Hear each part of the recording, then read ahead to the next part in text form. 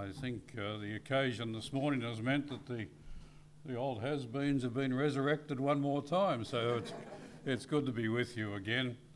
I look back very fondly for the 8.5 years that I was pastor here, not only because of the congregation as it was, but the beginnings of our relationship with the church that now is.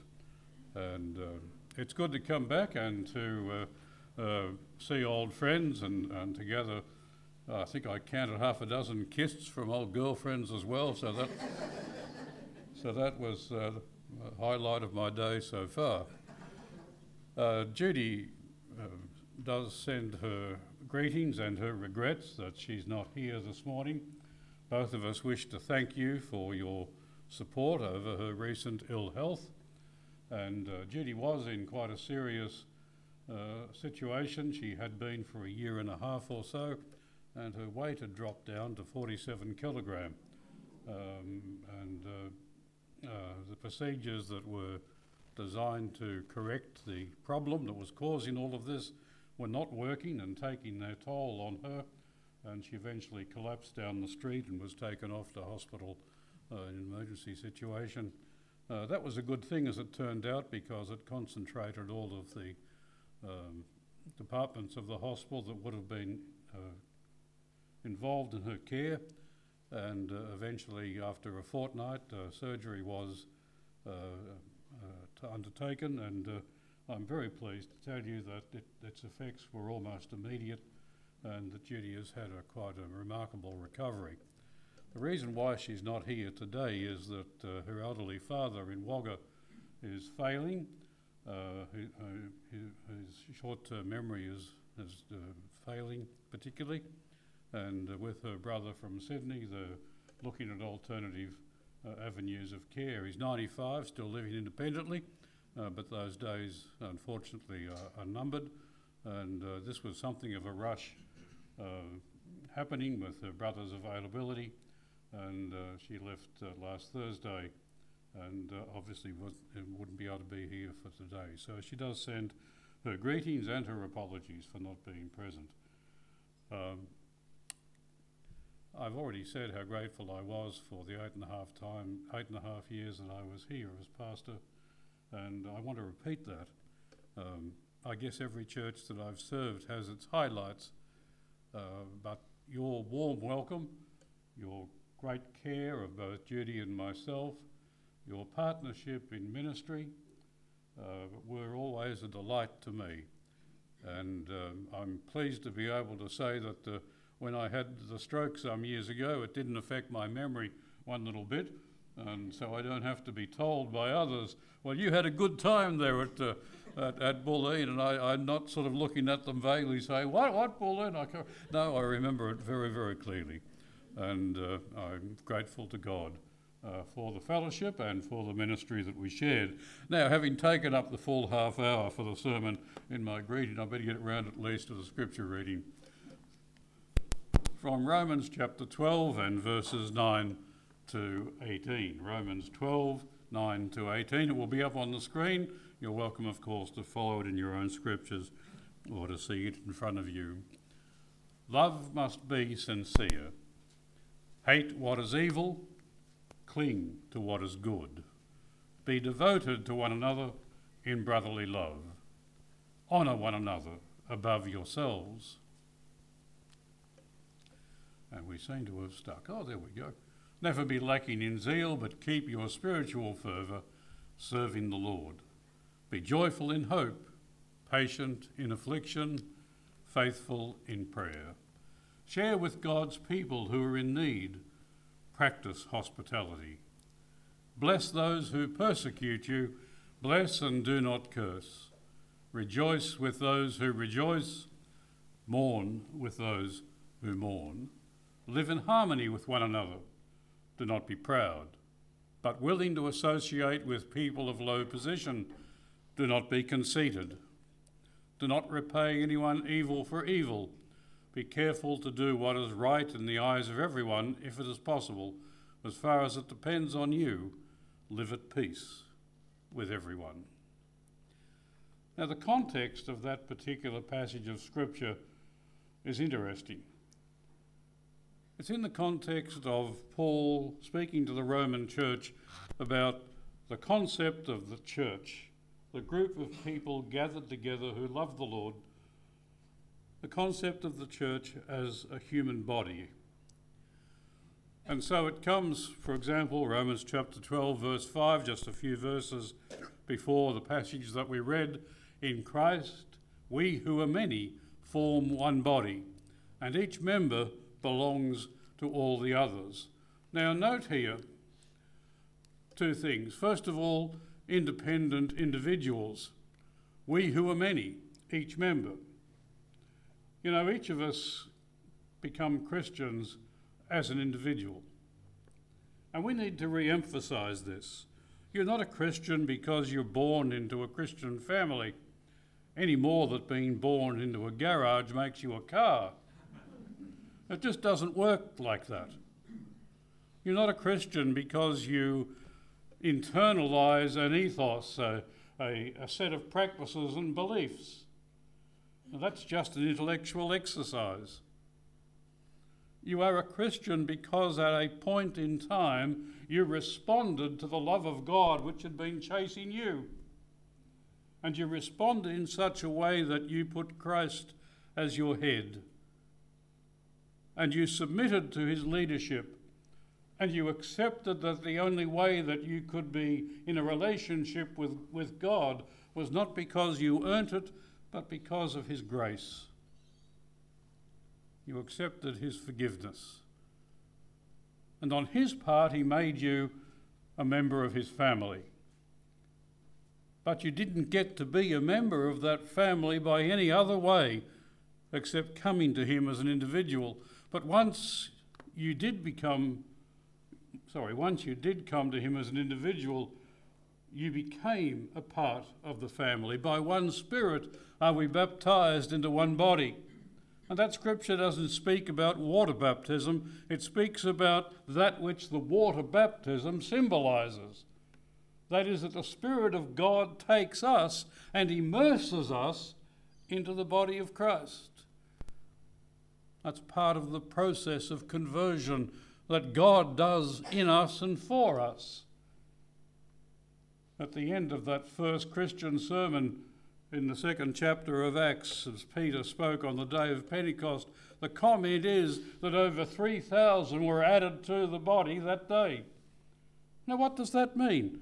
Does it mean that 3,000 people were baptised or interviewed for church membership? A church meeting was held and they said, oh yes, let's take that 3,000 on. No, it doesn't mean any of those human processes.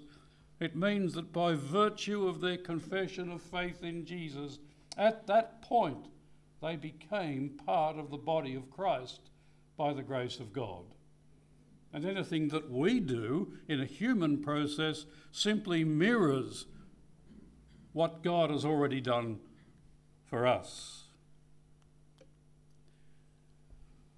Walter Eichrodt wrote 2 rather heavy volumes of Old Testament theology. I confess that I've never picked it up as light and easy reading, either volume for that matter. That's heavy going. That's full of little gold nuggets, by the way. It's worth the heavy going, although these days I tend to doze off after 2 or 3 pages. However, this particular golden nugget is a beauty. Old Testament faith knows nothing in any situation or at any time of a religious individualism which gives a person a private relationship with God but unconnected with the community, either in its roots, its realisation, or its goal. Commenting on the New Testament, David Watson, in his book Discipleship, Jesus calls individuals not to stay in isolation, but to join the new community of God's people. The New Testament knows nothing of the solitary Christian. Christ calls us into fellowship, both with him and with those who have become his disciples. There is, you see, a continuity between the Old Testament and the New. God is calling a people for himself. 1 Peter chapter 2, verse 9, echoing Exodus chapter 19, verses 5 and 6, and also a couple of passages in Deuteronomy, has this to say: "You are a chosen people, a royal priesthood, a holy nation, a people belonging to God, that you may declare the praises of him who called you out of darkness into his wonderful light." That particular verse picks up themes of the Old Testament and is indebted to the Old Testament in almost every word and phrase. The continuity of the Old and New Testaments is this: that God has been calling a people for himself to live together into community, to display the grace of God and be a channel to the rest of the world of that grace. So then let's turn our attention to what I've entitled this morning as a one another community, picking up the phrases of that original scripture reading. First of all, the genesis of community. Where did the idea come from? Using the word Genesis in the idea of beginnings. You know, there was one thing in creation that wasn't good. You recall the refrain, the method of symmetry in those verses of creation, that God saw what he'd made and it was good, repeated over and over again until he gets to man. Now, the women in the congregation would agree with this, that there is a fault in God's creation. There's something that doesn't quite measure up. And all jokes aside, this has nothing to do with gender whatsoever. The word here for man is anthropon. It simply means human beings. God said it's not good for the human to be alone. Now, this is an extraordinary admission. God made something that wasn't good. But why is it not good, and what measure is used? Think about this for a moment. In the process of creation, the only measure of what was good or not was God himself. Now, I was involved, and those who know me will not be surprised at this, in renovating a daughter and son-in-law's laundry yesterday. I was ripping plaster sheets off the wall with great abandon. I'm in my element doing stuff like that. And I had occasionally the need to measure something. It wasn't all just guesswork. So I had a measure, literally. If I wanted to see if I had a big enough bit of wood, I took a tape measure and I measured it to see whether it would fulfill the duty that I had intended for it. I didn't just guess whether it was good enough, I had a measure. I could say, well, yes, I can use that bit of timber, or no, I can't, because I had a measure. I had something external to the thing itself in order to measure the materials that I was using. Now, what did God have in order to measure his creation? To come up with the summation, oh yes, it's good, or it's not good. I put it to you that the only thing God had was himself. Does this measure up to me? Is the question that God was asking. And so each statement, it is good, is a statement that what I have made measures up to me. It's an expression of my character and personality in every aspect. It's good. But here is something which is not good. It's not good that man should be alone. So God created human beings in his own image. In the image of God he created them. Male and female he created them. Now, do you get what that's saying? First of all, it says that in the inclusive pairing of male and female, I'm not speaking of marriage here, but simply the fact that the two genders exist. And it's just as well that God wasn't in the gender theory, because we would have had a mess of a verse at this point. But just two. In the existence of a incipient community of two, the nature of God is expressed. Do you get that? When the two combine with their outlooks, their talents, their abilities, their roles. There is a wholeness. Now again, I am not saying that marriage completes a person. Life is a little more complicated than that. And that's not what this verse is saying. It is simply saying that the existence of the human race in male and female reflects the character of God. Have a look at this. This is Jesus praying, John chapter 17. Father, you loved me before the creation of the world. Let that hit you heavily for a minute. You know, when we speak about God being 1 in 3 and 3 in 1, as Brother Howard did at the start of the service, it sounds like heavy theology, doesn't it? Now, I studied theology formally for 5 years. I was a slow learner. In my second year, I actually won a prize in theology. I came first in my class. There was only 5 of us, so it wasn't a big deal. But anyway, I've still got the book somewhere that was awarded to me. So of all people, I ought to know everything about the Trinity, wouldn't you think? I've been a pastor for over 40 years. Heavens above, that long. Yes. By now I should have plumbed its depths and soared to its heights. Yeah, right. I still have little idea of how to tie it all together. But this much I know, that it is in the warp and the woof of Scripture itself. We haven't time to go into that. But listen to that verse again.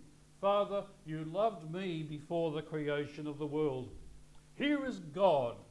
Forget the theory of the Trinity and all the rest of it. Just concentrate on this. Here is God who is not a solitary individual. You get that?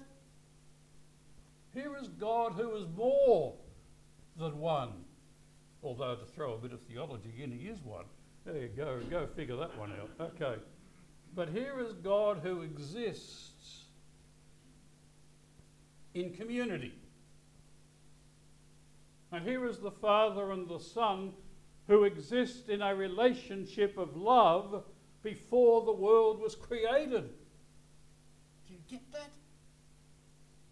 So here is the solitary man, all by himself. It's not good that man should be alone. Why? Because it doesn't measure up to God. God is in community.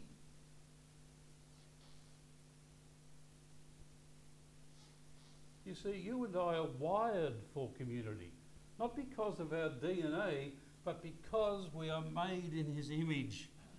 And of all of the things that might mean, it means this, that we are wired, we are built to live together in community, not as isolated individuals.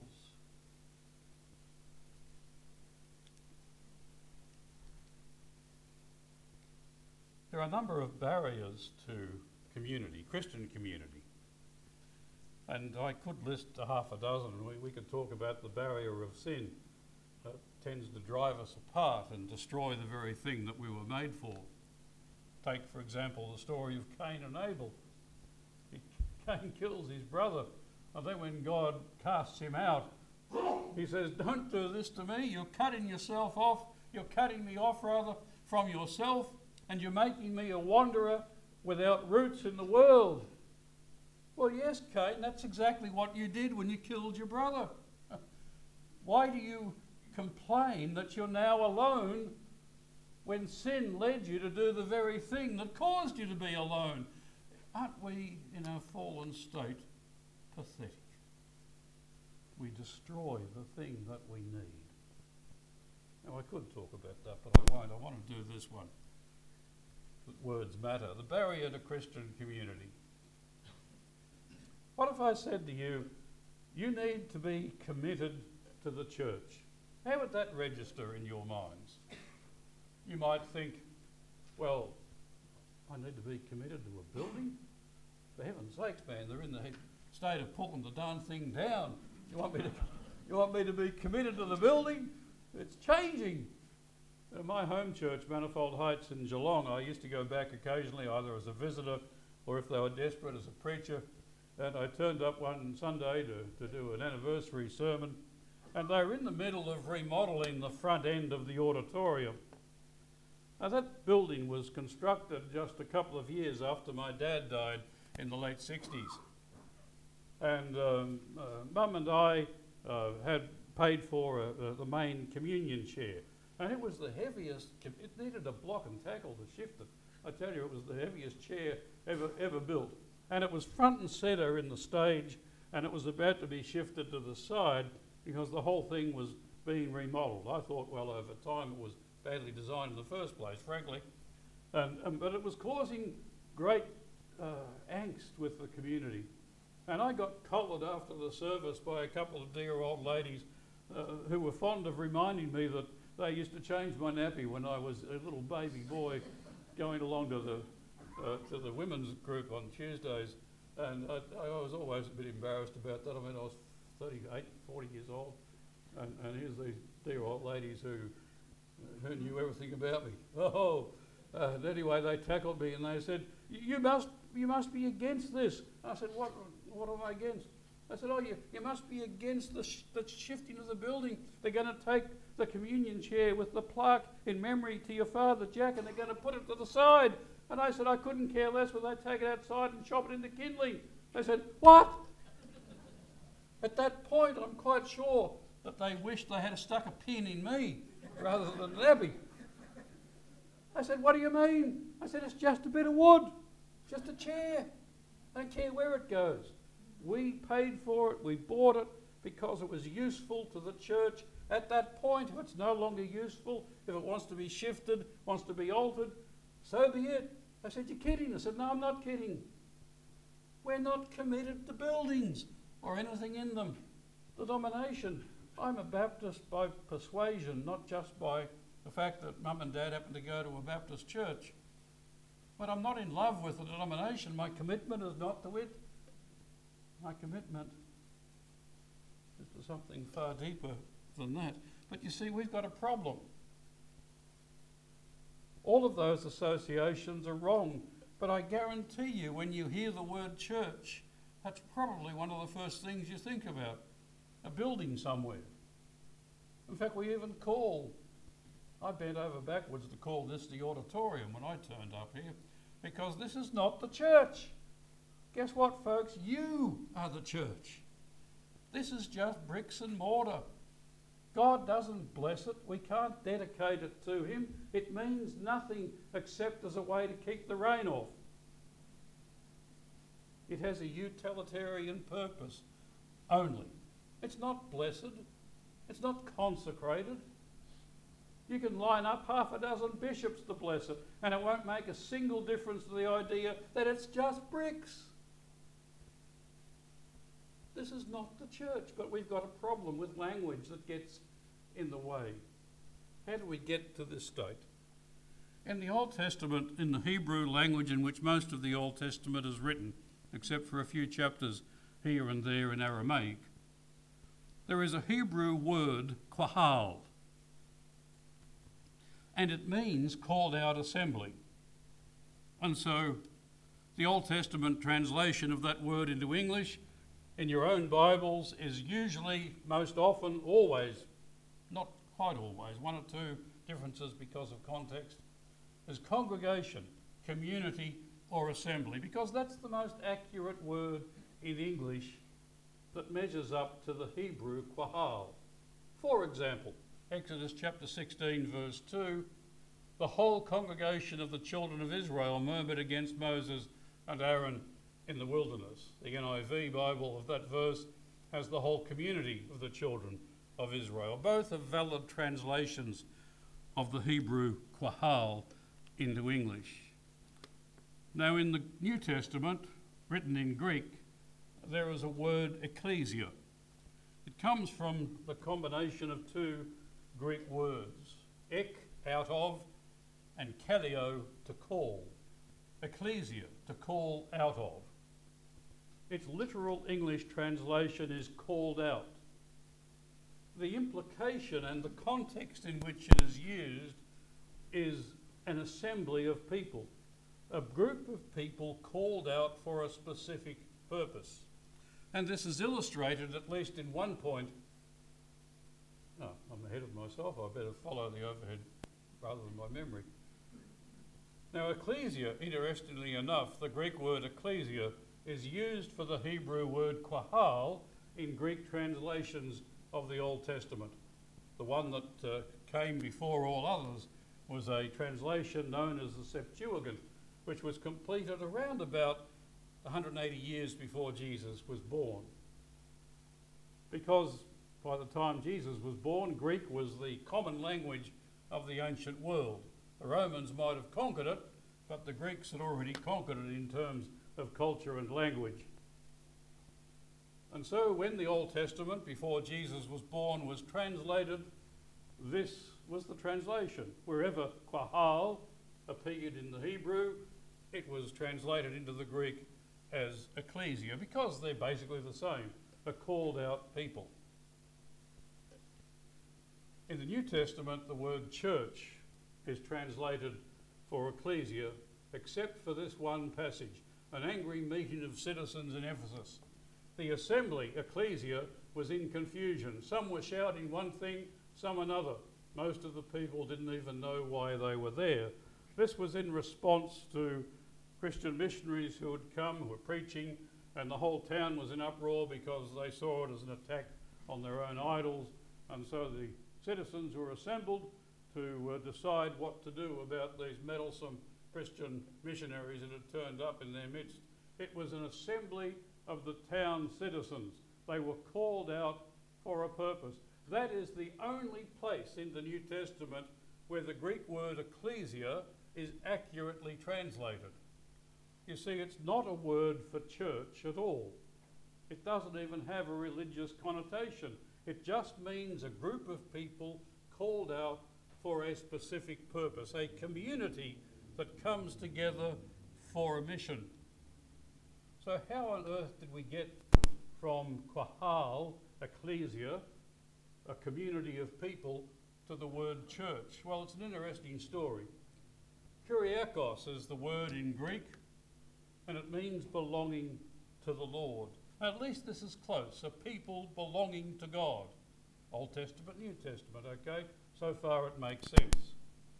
So Kyriakos in the Greek went to Kirch in Latin, and that went to Kirk in Scotland, and it went to church in English. So how did that get to be the translation for ecclesia?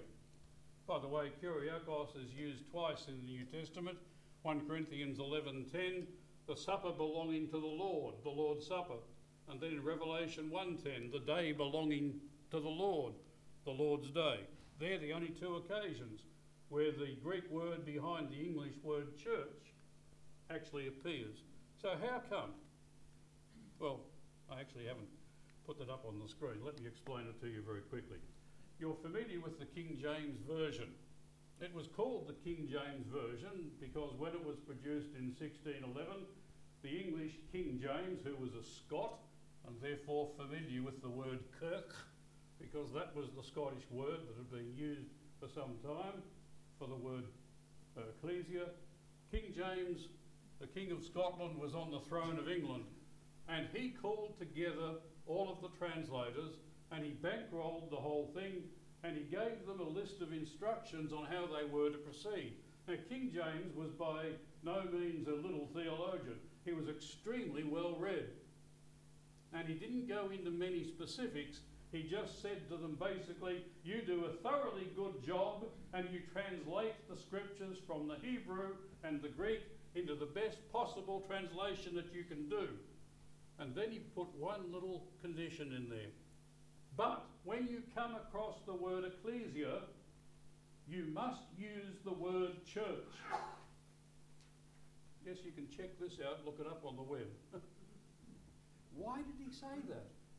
Because King James was conscious that the first English Bibles used the words community and assembly, not church, to translate ecclesia. And he was not pleased. We are not amused. Why? Because he was the head and defender of the church. Because he was king. That was his role. And it was a state church. And it was under siege from people who said, no, the power is in individual congregations, not in a state church. We don't want to belong to it. And he said, I want to brainwash my people. Well, he didn't say that. That's what he meant.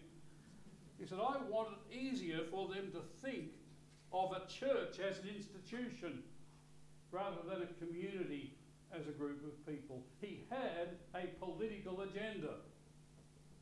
And the translators went along with it. Why? Because they could justify it, belonging to the Lord, a people belonging to God. Yeah, that sounds good. And they weren't about to defy the king. Why? Because in those days, you could find your life very, very risky. And after all, he was paying the bills. And that's why we got the word church in the Bible as an English translation of ecclesia. And that's why for many people, the idea that you can be committed to the church means a whole lot of things instead of it meaning commitment to the assembly, to the congregation, to the community. No matter what word is used, the concept behind them is exactly the same, that God is calling out a people who belong to him. For you are a people holy to God. The Lord your God has chosen you out of all the peoples on the face of the earth to be his people, his treasured possession. And as we've already indicated, 1 Peter virtually repeats that in the New Testament. Yes, different words, but all mean the same thing. But unfortunately, the word church encourages the loss of the idea of community, a people belonging to God, with the emphasis just now on belonging to God, but a people. We're not called to be committed to buildings or traditions or institutions, but to each other. So remember the story behind the use of the word church. Just as an aside, every so often you'll come across a book, particularly in modern prophecy authors, who will tell you that the church is not mentioned in the Old Testament. It's a new thing. It's plan B on God's agenda. What a load of codswallop. First of all, it's accurate. Yes, the word church is not used in the Old Testament because it's a Greek word that went to Latin, that went to Scottish, that went to English. Of course it's not used in the Old Testament because the Old Testament was written thousands of years beforehand in Hebrew. So yes, they're dead accurate. You won't find church in the Old Testament, but you will find qahal, ecclesia, in Old and New, which mean exactly the same thing. A people called out by God. And the authors of those books, if they have any degree in theology, ought to know it. They lie. They have their own agenda for doing so. They are wrong, profoundly wrong. God only has one people called out, Old and New Testaments, by his grace to be his people. And you and I are part of that one people of God, built on the foundation of the prophets and of the apostles, Old and New Testament. One people, one community. 3 key community concepts, and I'll go through this a little more quickly than perhaps I should because I've rattled on, which is probably the first time I've ever done that. The first key concept, we are a community of reconciliation. The mystery is that through the gospel, the Gentiles are heirs together with Israel, members together of one body, and sharers together in the promise of Christ Jesus. Interestingly enough, those that I said a minute ago said the church doesn't exist in the Old Testament, it's God's new invention, plan B. They use this verse to justify it. The church is a mystery. We haven't heard about it. No, the church is not a mystery. The makeup of the community of God was the mystery. That now all who love the Lord, irrespective of their racial origins, are part of the people of God. The mystery is not the church. The mystery is that through the gospel, Gentiles are heirs together with Israel, members together of one body. the great divide of the ancient world, Jew and Gentile. In Galatians, Paul talks about male, female, slave and free, other great divides, all one in Christ. The community of God's people is a community of reconciliation in action. We are a community on display before the world. Ephesians 3:10, his intent was that through the ecclesia, through the church, the wisdom of God shall be made known according to his purposes through which he accomplished in Christ. You want to see what God is up to? Then look closely at a functioning Christian community. See how they love one another. See how they serve one another. See how they honour one another. See how they come together from different racial backgrounds. See how they love one another. Look at everything that divides us in the world, but see how they love one another. Here is my grace, says God in action. Here is this community of people reflecting my design, my purpose. We are on display. When community goes wrong, the community generally comes down on our backs. Towards the end of my active ministry, things had changed from the start. Where once, 40 years ago, I had a car park at a hospital that said, chaplain, I could pull up and park. These days, I'd go in and say, can I visit? So, oh, the family hasn't listed you as a visitor. Sorry, no, you can't. What? What happened? Well, I'll tell you what happened. Pastors, priests couldn't keep their flies zipped up. And because community broke down and the vulnerable were abused vilely, supposedly in the name of Christ. So anybody these days that admits to being a pastor, oh, so you're a pedophile in training, are you? I actually had someone say that to me. When the Christian community breaks down, whether it's justified or not, the general community will lay the fault at our door and say, you were hypocrites. My friends, the reverse is also true. When Christian community shines, when it's active, there is the presence and the grace of God. And the community is entitled to make that judgment fairly or unfairly, because that's what the scriptures say. Love one another. By this all men will know that you are my disciples. Jesus invites the community to judge based on the quality of our fellowship one another in community. So what do? Do we get angry that we've been unfairly tarred with a brush of perverts? No, we work overtime to make sure that amongst us, community is real and that it shines.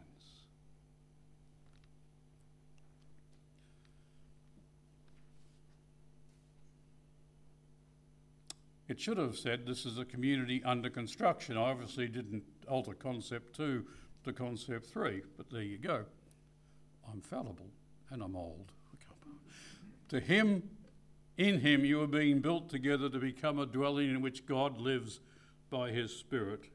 This is a continual phrase. Continually being built together. We're never a finished product. We're never perfect. Not only are we on display before the world, we're in the process of becoming. And that means that when we fail, how we deal with that failure is also an example to the world of Christian community. Forgiveness, grace, all of these things are the necessary building blocks, the mortar, if you will, that holds that building under construction together. And then finally, there is a powerful imperative for the one another community. It is these verses of one another, and these will be brief. These one another verses define our fellowship. We honour one another, we accept one another, we serve one another, we love one another, we offer hospitality, we have humility toward one another, we are compassionate to one another. You see, that defines what community means. What's the church on about? Well, you could talk about overseas mission. Yes, you could, validly. You could talk about the activities of the local assembly. Yes, you could do that. But you better point to these, because these are what drive overseas missions, cross-cultural activity. This is what drives what we do together as a people. This is where the emphasis ought to be, because anything of worth will flow out of the quality of community. The one another verses also indicate how growth is to be facilitated. We are to instruct one another. Hey folks, I've been a religious expert for 40 odd years. I've been instructing people left, right and centre. And so have you. Every time you have contact with one another, every time a word is said, every time a helpful attitude is displayed,